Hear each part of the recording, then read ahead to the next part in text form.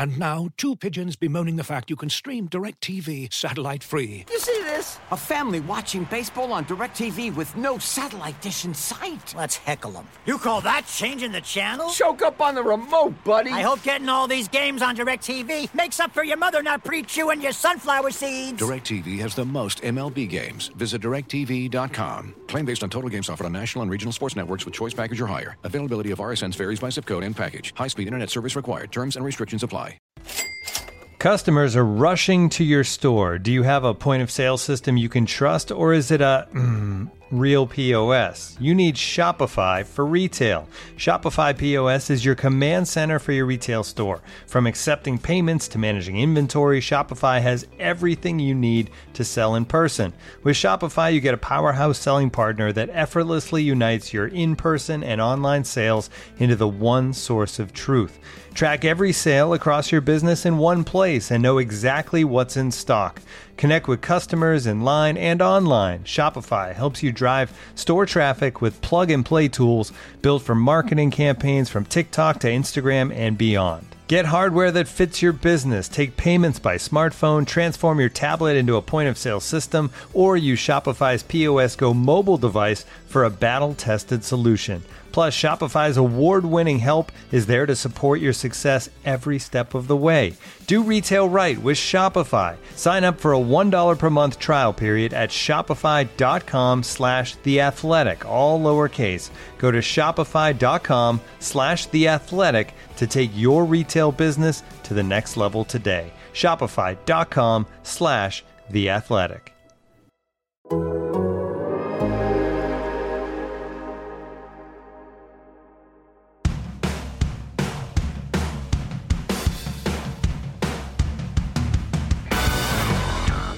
Hello and welcome to Front and Nationwide. This is the Athletics dedicated Blue Jackets podcast. Aaron Portzline with you on a Friday morning. It looks like the sun is trying to come out. Allison, what's it like in your neighborhood? Well, it's warm now. Didn't get much sleep from all that rain. I don't know about you, but it's apparently now supposed to get cold. So what a delightful spate of spring weather we're having here. What a stretch we're in here. Thank God we're stuck inside. When do the locusts and frogs arrive? Holy smokes. Blue Jackets, of course, are dark this week. The whole league is still in a shutdown mode and will be for some time. It's the COVID-19 virus. You'll tell your kids and grandkids about it someday. Not much really has gone on since Tuesday in Blue Jackets land. We've still got some stories popping up, including later today, a long read on Vladislav Gavrikov and some of the things that young Mr. Gavrikov has gone through in his career. He's already seen a lot of stuff. Yeah. And he's been quite a player for the Blue Jackets. So that's up, and the content continues to roll at The Athletic. The CDC, maybe a week ago, informed the Blue Jackets and the rest of the league. Actually, the CDC just made an announcement that none of these teams should expect to play for at least 8 weeks. So that kind of gave the NHL a short-term, rather a long-term, how to put this best, an idea of what in the perfect scenario their return could be like. So they basically started telling players at that point, we're 45 days out from even potentially starting up these sort of in-season training camps. If you want to go home, go home. And according to Jarmo Kekalainen, more than a few players have taken that opportunity and did in fact go back home. Allison, some Swedes, Ryan Murray went back to Canada, some Swedes headed back home, is that right? Yeah, it looks like this was through credit to Russian Machine Never Breaks, which is a Caps blog. But they're obviously following their players as well. And so I guess Andrei Burakovsky and Marcus Johansson, I always get the Johansson screwed up, right, got a private jet and took a bunch of Swedes back to Europe. And on there we see Kevin Stenlund, Gabriel Carlsson, and Alexander Wenberg. So those guys are headed stateside for them. And who knows who else has gone home. But I get it. I mean, I get wanting to be with more of your family and those you love at times like these. Yeah. I think the Blue Jackets wanted their guys to stick around. All these teams do. The concern, of course, is that when this starts back up again, they may not be able to get back. Right. But being honest with you, just talking to a few players, I think there's more than a few players that don't think it's going to start up again. Right.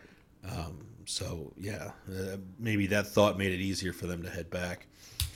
Excuse me. So, Blue Jackets are continuing to do their work behind the scenes. There's some talk with guys whose contracts are up. I think they're working on a Gavrikov deal.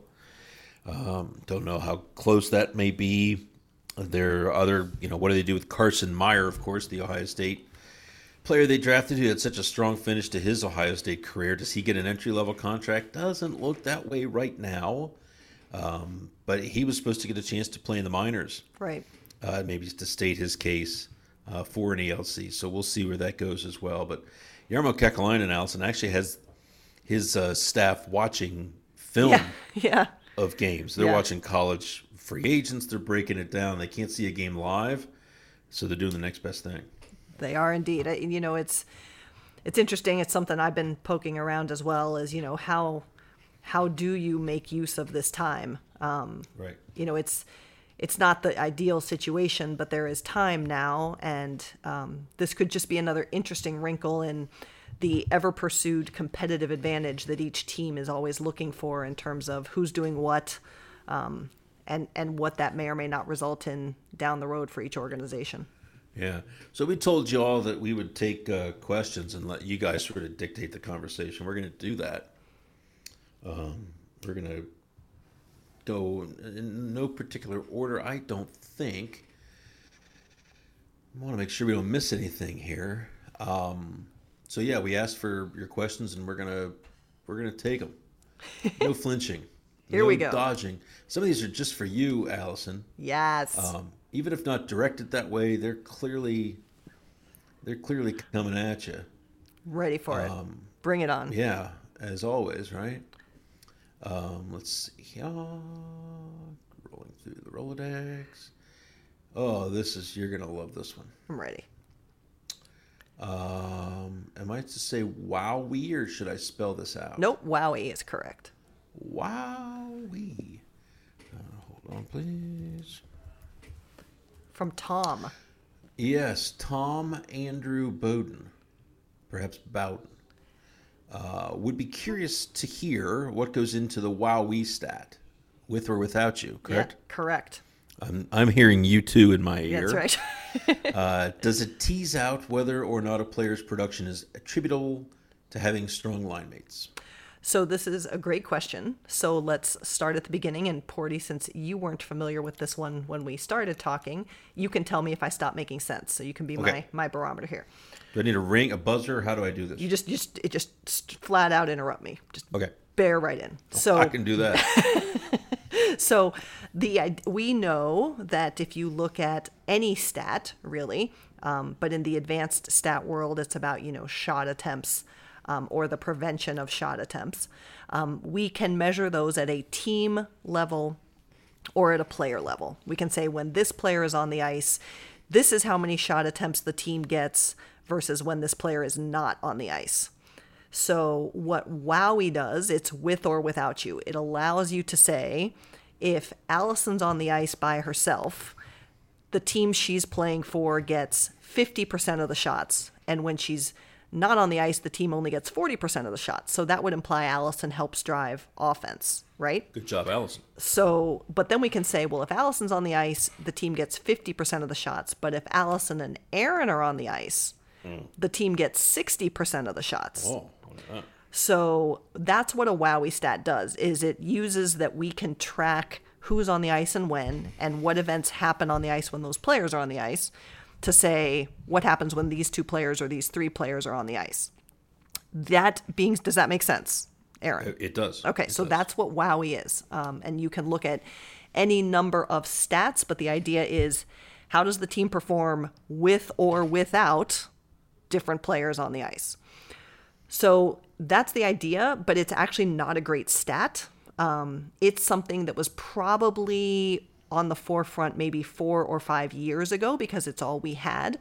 but we've gotten to a place with statistical models, because what we're trying to do, as Tom says, is we're really trying to isolate what an individual player can do, right?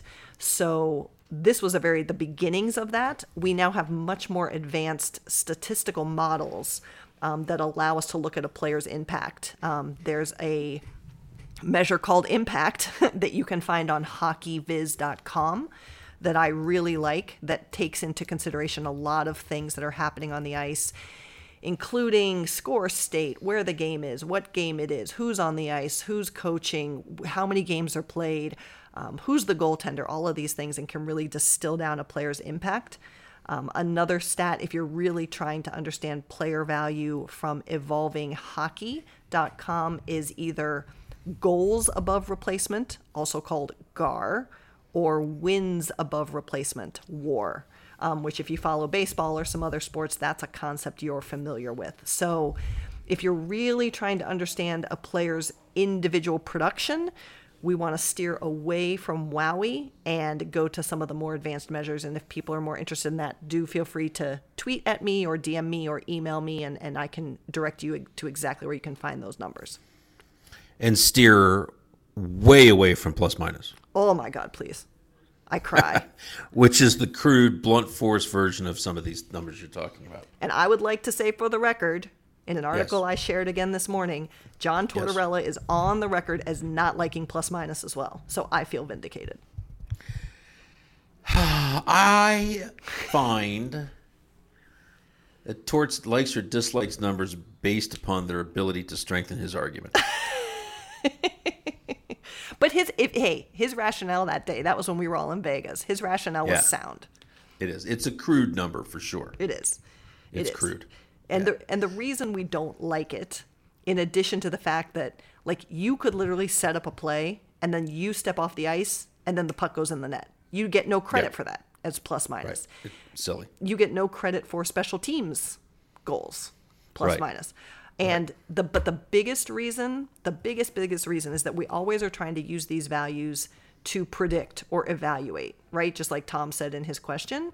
And there are so few goals in a season, in a player's career, that it's actually not very good statistically in terms of being relevant. That's why we use shots and shot attempts, because there's just so many more. So it's just like if you flip a quarter, the more times you flip a quarter, the closer you're going to get to 50-50 on heads versus tails. Correct. That's the biggest reason why plus minus sucks.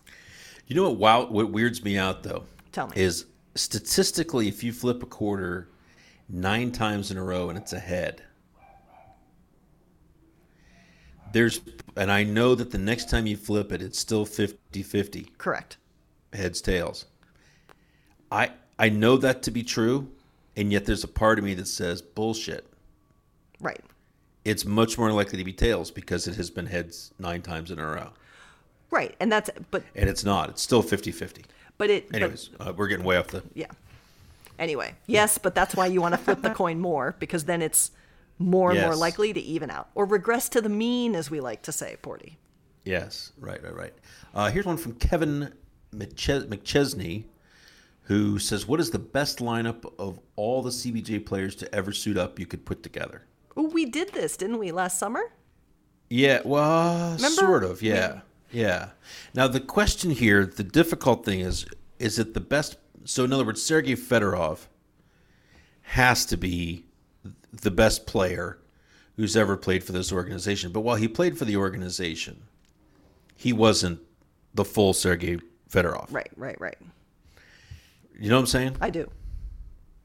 So, I mean, Rick Nash is the left winger.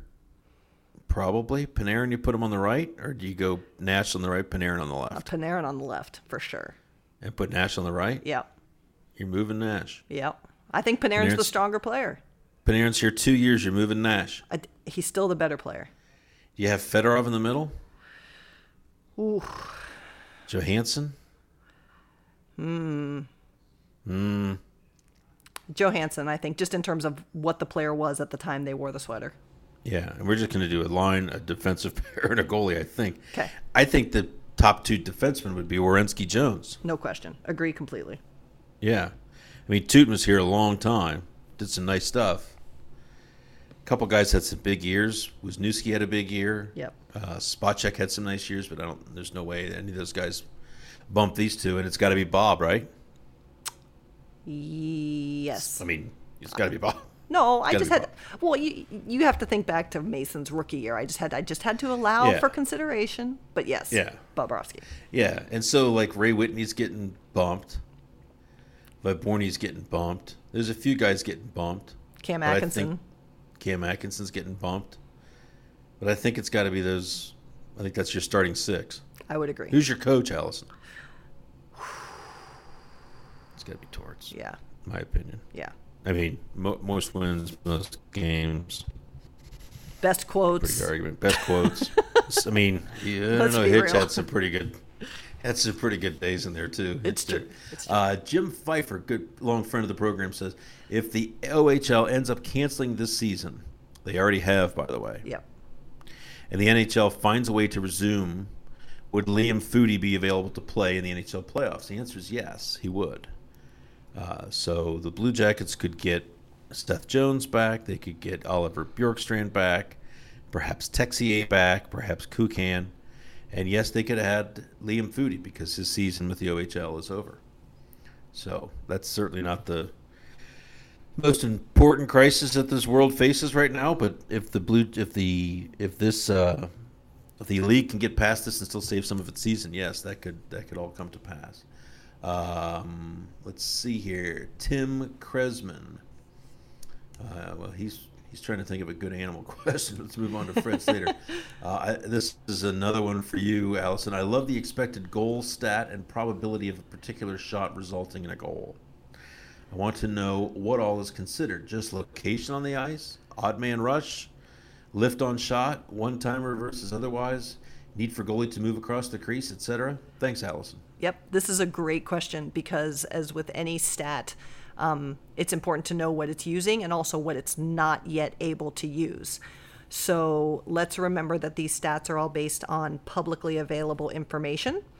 So what we have publicly available today is we have shot location, shooter, goaltender who's in the net, game state, meaning is it special teams, is it power play, what have you, score state, time left in the game, and we can do some approximations for, we have an angle, and we can do some approximations for rebound, but it's important to understand that we can't actually track a rebound. We can only track, like, this shot came within this small interval of time at this location on the ice, so we're going to assume it's a rebound, right? And we can track type of shot. So those are the variables that are being used. All the other stuff that is mentioned there is awesome, and I would love for it to be included. But again, we can't get that yet. So we can't track. It's not tracked by the league. Is it an odd man rush? We can't track what the goaltender is actually doing in the net.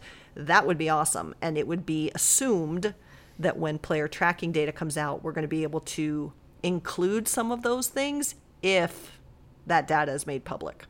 So we can only use what's public. And of course, this is why, for people who followed kind of the issue with some of the problems and errors in the tracking data to start the season, right now, so much of this data is tracked by a human being. So there is still an element of human error going into all of this. And again, tracking should hopefully really help get these things far more accurate. But yes, Fred, I love it too. I think it's a big step forward from just shot count. Excellent. This is from another longtime friend of the program, Kyle Z's. Gut feeling, who's the goaltender for the CBJ at the start of next season? Elvis, Corpy, or both? Exactly. If I had to pick one, well, you know what, let me put it this way. I think it's 40% likely it's Merzlikins. Okay.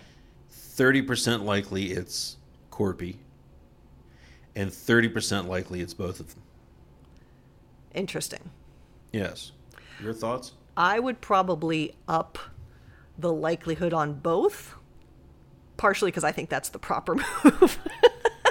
But Again, this season didn't get to finish out, and I think that would have been, at least right now, and I think that would have been important to answer this question. I just feel like right now, particularly because they're both affordable players, even on what their next contracts will be, and because they're both good, unless there is some sort of insane trade that involves one of them, I think it's going to be both. And I do agree with you, however, that if I had to lean towards one, I would lean towards Elvis. Interesting. So just a little background. They're both RFAs this summer. Right. There's a deal on the table, or at least there's been negotiations with Merzlikins. Mm-hmm. Perhaps there have been with Korpisalo. Unsure of that.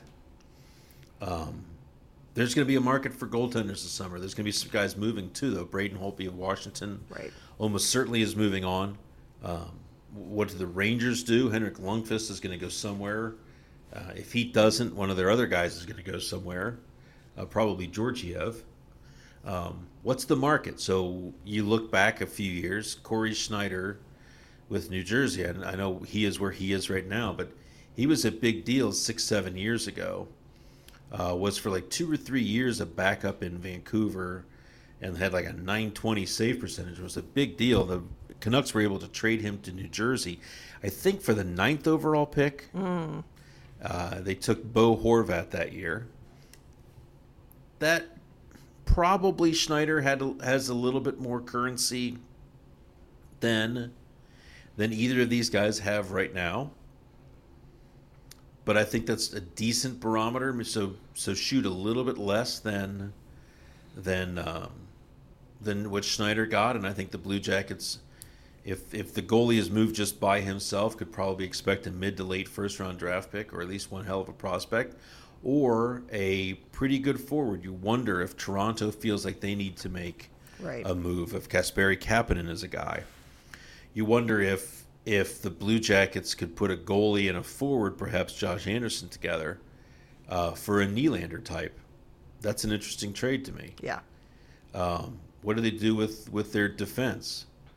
Do they want to help Toronto in all three of those areas? Could they put a defenseman, a forward, and a goaltender together for Nylander? Perhaps. So those are among the things that could happen this summer. I do think they move a goalie. I think they try to move a goalie. I think it's got to be the right deal. I think they do it just to do it. Right. But I think this is going to be a summer of trades for the Blue Jackets, where last year was a summer of free agencies. Oh, yeah. Adam Sand says, assuming the season restarts, the Blue Jackets will be relatively healthy. Not touch wood there, Adam. Right. What playoff position do you see them realistically making a run at? Well, I mean, let's just confront the possibility here that this season could restart, and if they take 8 teams on each side, the Blue Jackets almost certainly would not be part of that. I think the Blue Jackets as an organization are prepared to not be a part of that because the league would go points percentage. Now, Allison, that seems the fairest. I mean, just being honest, that seems the only real fair, equitable way to do this. Points percentage, because you can't penalize a team that didn't play as many games as you did. But the flip side of this is you're saying, not you, but by making this policy, you're saying that the New York Islanders, who had lost 7 games in a row, 0-4-3 before the virus, were probably going to win one of those next 2 games and jump over the Blue Jackets. Well, and if you look at our own Dom Luszczyszyn's, he's kind of virtually playing out the games every day. Yeah. The Jackets are actually... They're on fire. Exceeding expectations. Yeah. Yeah, I mean, part of me, let's be real here, you kind of want a degree of difficulty just to let the Jackets get a shot after all the crap they went through this season. And, to your point of you can't penalize the Islanders because they've played fewer games, but you're penalizing the Blue Jackets because they did have a tougher schedule early. I mean, look at these stretches where it was however many games in however many days, right? Like, so I have to think that I would like to hope that if the league does resume and if there is a playoff, that it's a bigger field than 8-8 just to start. Even if it's just a play-in game or something like that, I feel like it can't just be straight 8 by any, even by standings now, to be honest. But I think it's going to have to be a bigger field. The problem with this is, of course, if they can't get going until mid-May, the last thing on earth they can do is make the playoffs take longer. True, but they can shorten rounds. I mean, they could do play-ins, they could shorten rounds. I mean, my gosh, 1,500 people have their opinion on what the playoff scenario can look like. So That's right.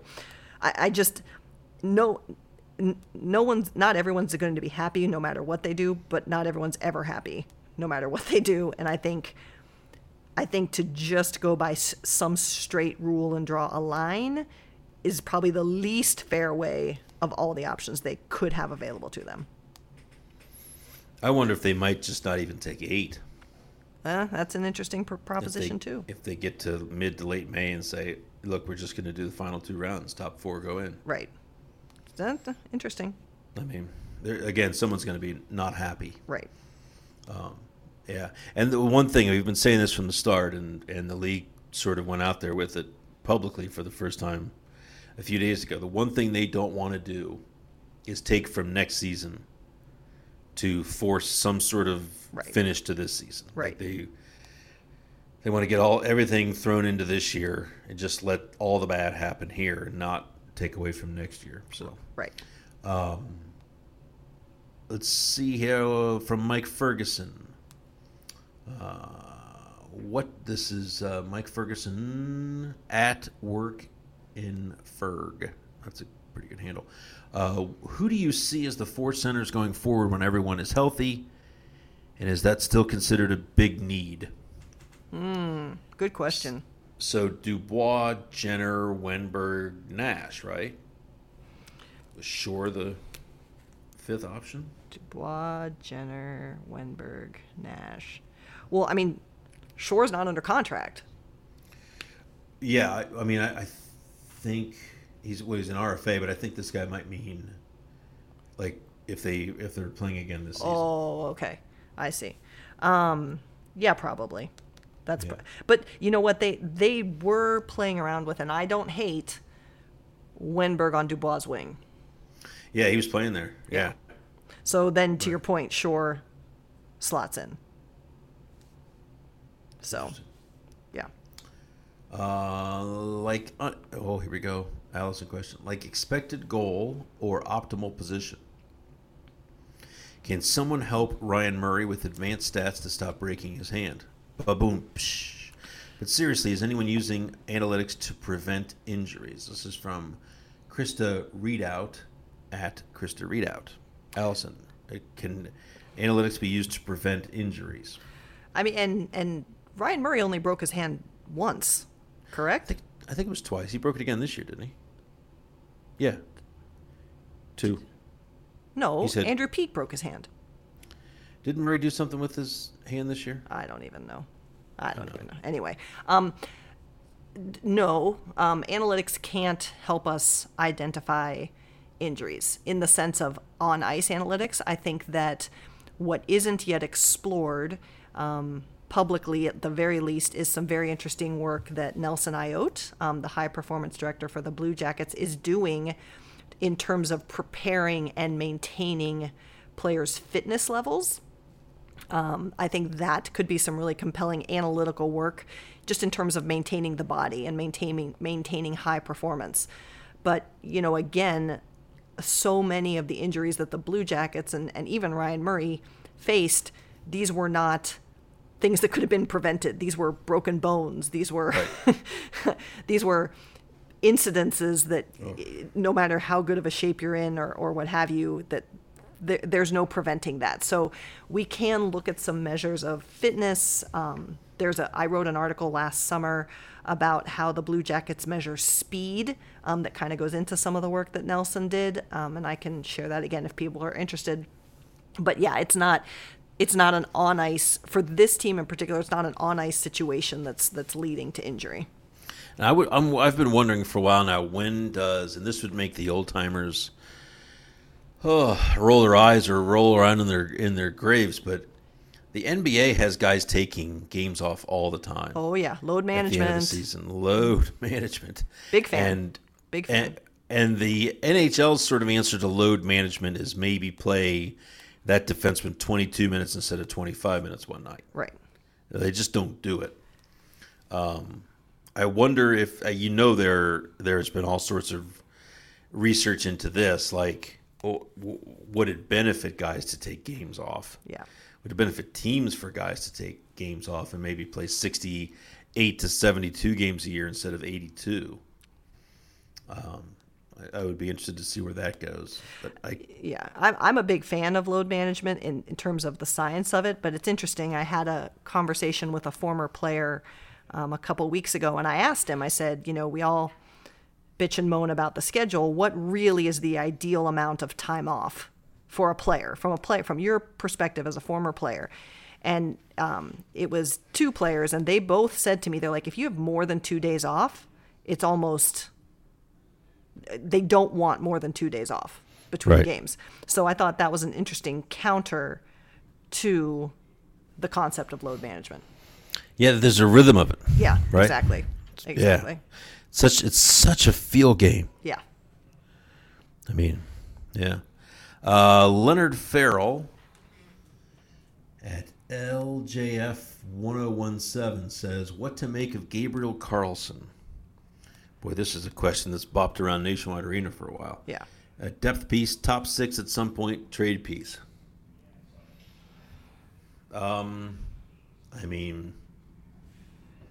I think at this point, depth piece, so therefore not trade piece. Right.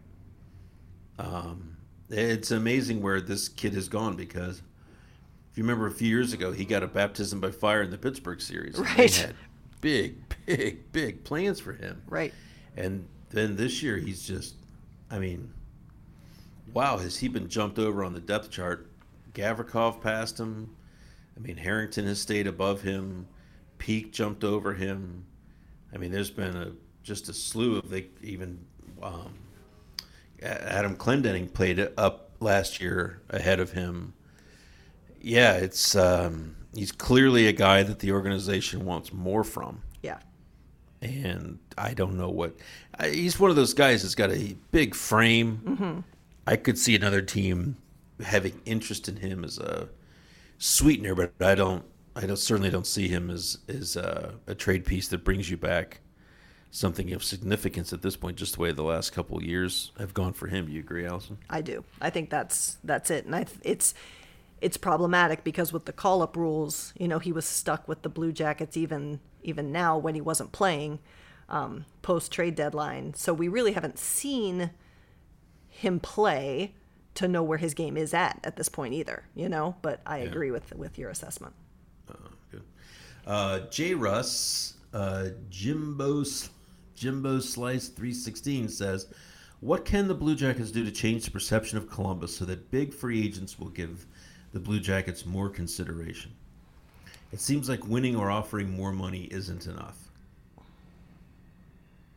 Well, I don't know. I think winning has to be a bigger part of the equation. Columbus has won. They've been a competitive team certainly the last few years, but they've never won a division. They've never been certainly a sustained power in the National Hockey League. They've never been a market where a free agent can say, I'm going there because I know I can win. And so I think there's still work to do in that regard. Mm-hmm. They certainly have come a long way. Mm-hmm. The city, I think the players who play here like the city. The players who don't play here hear good things about the city, but it doesn't. Midwestern cities don't wow people. Right. They just don't. And I don't mean that as a slight. I love Columbus, and people who live here typically love Columbus. People who visit here for conventions or whatever typically are blown away by it. It's like Indianapolis. Indianapolis is a great town, but it's not. It doesn't have the sexy curb appeal that these other big markets have, especially for young players with a ton of money. I've said this before. Most folks can get whatever they want and more in Columbus, Ohio. But there are things that are not on the menu in Columbus that are on the menu in Manhattan, in Los Angeles, and Toronto. These huge cities with lots and lots and lots of millionaires. Right. It's stuff that we can't even think of, most of us. So it's that kind of stuff. It's never going to be seen. I shouldn't say never. But it's not going to be seen as this cosmopolitan hotbed. But it's everybody. Panarin didn't leave Columbus because he hated Columbus. Right. He left it because he wanted to live in New York. Bobrovsky had loved Columbus. He didn't leave. Had nothing to do with the city. Matt Duchene's like the best travel agent Columbus has right now. I mean, right. I hope he does. I hope he's on Yelp, because that can only help. That can only help Columbus. I don't know anybody who left Columbus because Columbus was too boring for them, or didn't feel that need for them. Again, it's not the most exciting. Anything could happen at 4 a.m., but these guys don't live that lifestyle. Many of them, anyways, they can't. Not the way the game's played. Well, and I think too. I mean, I would wager that there's a place in the country for everyone where when you went there, you were shocked at what it was compared to what you thought it was. Yes. Right? A simple example even is Traverse City, where the Blue Jackets hold their prospect tournament every year. The first time I went up there, I was like, oh boy, what's this going to be? I love Traverse City. I love going up there. But I would have never, ever, ever, ever had the perception of Traverse City of what it is. And to your point, I think that, my husband is not from Columbus, and he says, you never want to visit Columbus, but you want to live in Columbus. Yeah. It's just not a city that people know. And I don't think the Blue Jackets, I don't think that the Blue Jackets have done something wrong. I don't think Columbus has done something wrong.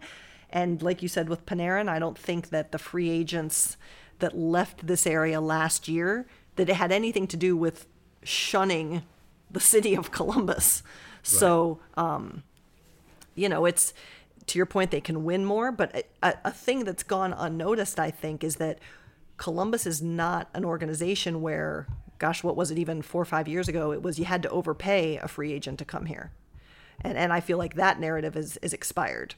So, for the best thing this organization did was in the playoffs last year. Everyone is paying attention to Columbus. And then to put on top of it what they did this year, I mean, I think that draws notice that this is an organization, not just a couple players, that can be fun to play with and that can make some noise. And I think that's going to matter. Yeah. I think players honestly look for more of a roster fit than they do a city fit for free agency, because where you live during the season is almost, I don't want to say irrelevant. Well, you're not really there. Matters. Yeah. Yeah. I mean, you're there for half of the time because you're traveling all the time. But even on nights where you're off, you're not, driving around town. You're not enjoying the city as a typical young 23-year-old would, because you got a game the next day. Yeah. So I don't know. I mean, they signed Gustav Nyquist last year. They lost more than they gained in free agency. I get that. Yeah. And I don't know that they're going to outbid the Rangers, the Kings, the Leafs, these sort of. But it takes years to get there. If this league comes to recognize the Blue Jackets as a place where you can win, and you can win a Stanley Cup, and honestly, I don't think they've ever been seen in that prism. They've gotten better. But I don't think people see them as a Stanley Cup favorite. Right. Then, yeah, I think free agents would be easier to bring to town. Stuff changes all the time. When I first started covering this league, Chicago has always been a great city to live in. It's a terrible place to play. Right. Nobody went to the games. Like, it was a cheap organization. I mean, the players don't love Nashville because they hang out on Broadway all the time. Right. The players are rarely seen on Broadway. Not the Predators. They live there. So it's more of the roster fit and the can you win a Stanley Cup there. Well, and that's what I think. That's why I think this year was significant. Is we heard rumbles of there was player concern because of who left last year, like what's left there, and I think that what this group did was address a lot of that. Because they way outperformed the national narrative. And I think the players who were afraid to go post Panarin, post Bob, and that might be overstating it, there's a different respect level now for the group that's here, the quote unquote core that's here, versus what maybe people thought it was. Yeah, I honestly think one of the issues that probably weighs higher in a player's mind than the city, the weather, the traffic, the neighborhoods, this kind of stuff, is how players feel like they're treated by an organization. For sure. And right or wrong, whoever fault it is, when players have issues with management and leave and it's ugly, that puts up red flags to players, I think, more than where a team is located on the map. Well, look at even too, I mean, whoever did the player poll for us at the Athletic this year, Florida was one of it was the agent poll.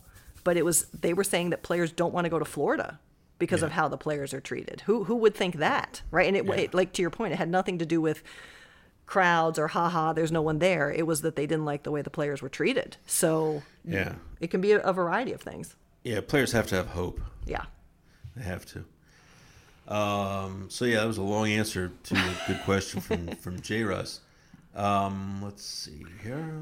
Brett Sidoric says, if the season ended up being over, or if the Blue Jackets do not make the playoffs, what is your gut feel in terms of off-season moves? Personally, I think another game breaker should be a priority. Thanks for the question, Brett. I mean, I think they need a forward. They need forward depth, forward skill, forward talent. I think they've got pieces to get it. As you mentioned earlier, a goaltender, either Korpisalo or Merzlikins, a defenseman they can trade, and Josh Anderson may well be on the block as well. Allison, let's see here. Question for you. If I'm thinking about Anderson correctly this offseason, can he just sign the qualifying offer this year and be a free agent next year? I feel like that is the worst case scenario for the Jackets. What do you think is a good compromise for both sides? 5 to 6 years, $5.5 million perhaps? Justin Rhodes wonders. Well, let's go look at our friends at Evolving Hockey who've put up some contract projections. I agree. I think that the qualifying offer is the worst case scenario for the organization, and Porty has written on that. If you haven't read that article, I definitely encourage you to do that. So Evolving Hockey has Josh Anderson most likely to sign a 2-year contract, a 33% chance to sign a 2-year contract with a $2.7 million cap hit. That's what's most likely. That doesn't mean that's what will happen, but I am with you that I think I have gone on the record that I think at this point, if the organization likes the player, the organization should say, here's term, here's a more than fair number. If the player turns it down, go down 1 year. And if it gets to the point that the player doesn't want to be in Columbus long term, then yes, they have to look at moving the player versus a short-term contract. Right, and that's the question. I don't think it's... First of all, the season that Josh Anderson has had throws a wrinkle into totally the negotiating process. If he had 27 goals again, the number would probably start with a 6 or a 7 per year. Yep. And would be as big as he wanted it. Now the question is, do the Blue Jackets just say, hey, rough year, needs to get his shoulder fixed, we move on? Or I can't imagine they do it quite that cavalierly. So what is a fair number? And the bigger question is, does Josh Anderson want to be here long term? He says he does. We'll take him at his word, but the actions are going to speak louder than those words soon enough. I don't think the Blue Jackets do not want... He may take the qualifying offer. Yeah. He may file for arbitration. And if all of those things come to pass, it doesn't mean he's staying here. If those things come to pass, it likely means they couldn't get a long-term deal done. Right. And it almost certainly means it's going to be traded, because there's no way that the team can just allow another significant player to just simply walk away at the end of a season. So, totally. Allison, I think that about covers it. Thanks for all those questions. There's a few we couldn't get to. We'll do better next time. Anything else we need to get to, Allison? Yeah, I just we've all shared this on Twitter for those of you who are there, but most of us are finding ourselves with a lot more time on our hands and a lot less sports to take in. So we're sharing some articles that we've written in the past. Maybe you didn't get a chance to read. And The Athletic, if you're not a subscriber, The Athletic is offering a 90-day free trial. 90 days. Also, feel free to maybe share an article we've written with a friend of yours who's not a subscriber. They can have a 90-day free trial. So let us know what you want to hear from us. Let us know what stories you want to see. And we'll keep trying to bring good content out to maybe divert your mind from some of the stress that we're all feeling and give you a break and keep you up to date with the quality storytelling that we like to try and do. So hopefully you'll stick with us. Yeah, please do. And thanks to our producer, Adam Gracia. Thanks to David Cook for our lead-in music, as always. And Allison will be back together on Tuesday. Perhaps we can rope Tom Reed in for the conversation. Amazing. And his dog as well. Well, yeah, of course. We'll talk to you soon. Take care.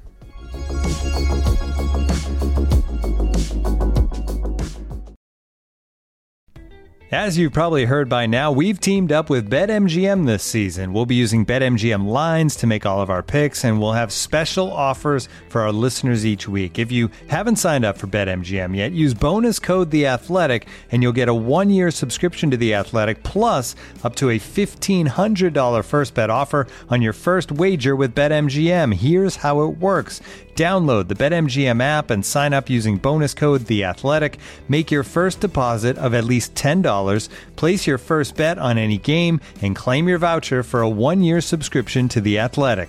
See BetMGM.com for terms. U.S. promotional offers not available in D.C., Mississippi, New York, Nevada, Ontario, or Puerto Rico. Gambling problem? Call 1-800-GAMBLER. Available in the U.S. Call 877-8-HOPE-NY or text HOPE-NY 467-369 in New York. Call 1-800-NEXT-STEP in Arizona. 1-800-327-5050 in Massachusetts. 1-800-BETS-OFF in Iowa. 1-800-270-7117 for confidential help in Michigan. 1-800-981-0023 in Puerto Rico. First bet offer for new customers only in partnership with Kansas Crossing Casino and Hotel. Don't forget, if you haven't signed up for BetMGM yet, use bonus code The Athletic, and you'll get a 1-year subscription to The Athletic, plus up to a $1,500 first bet offer on your first wager.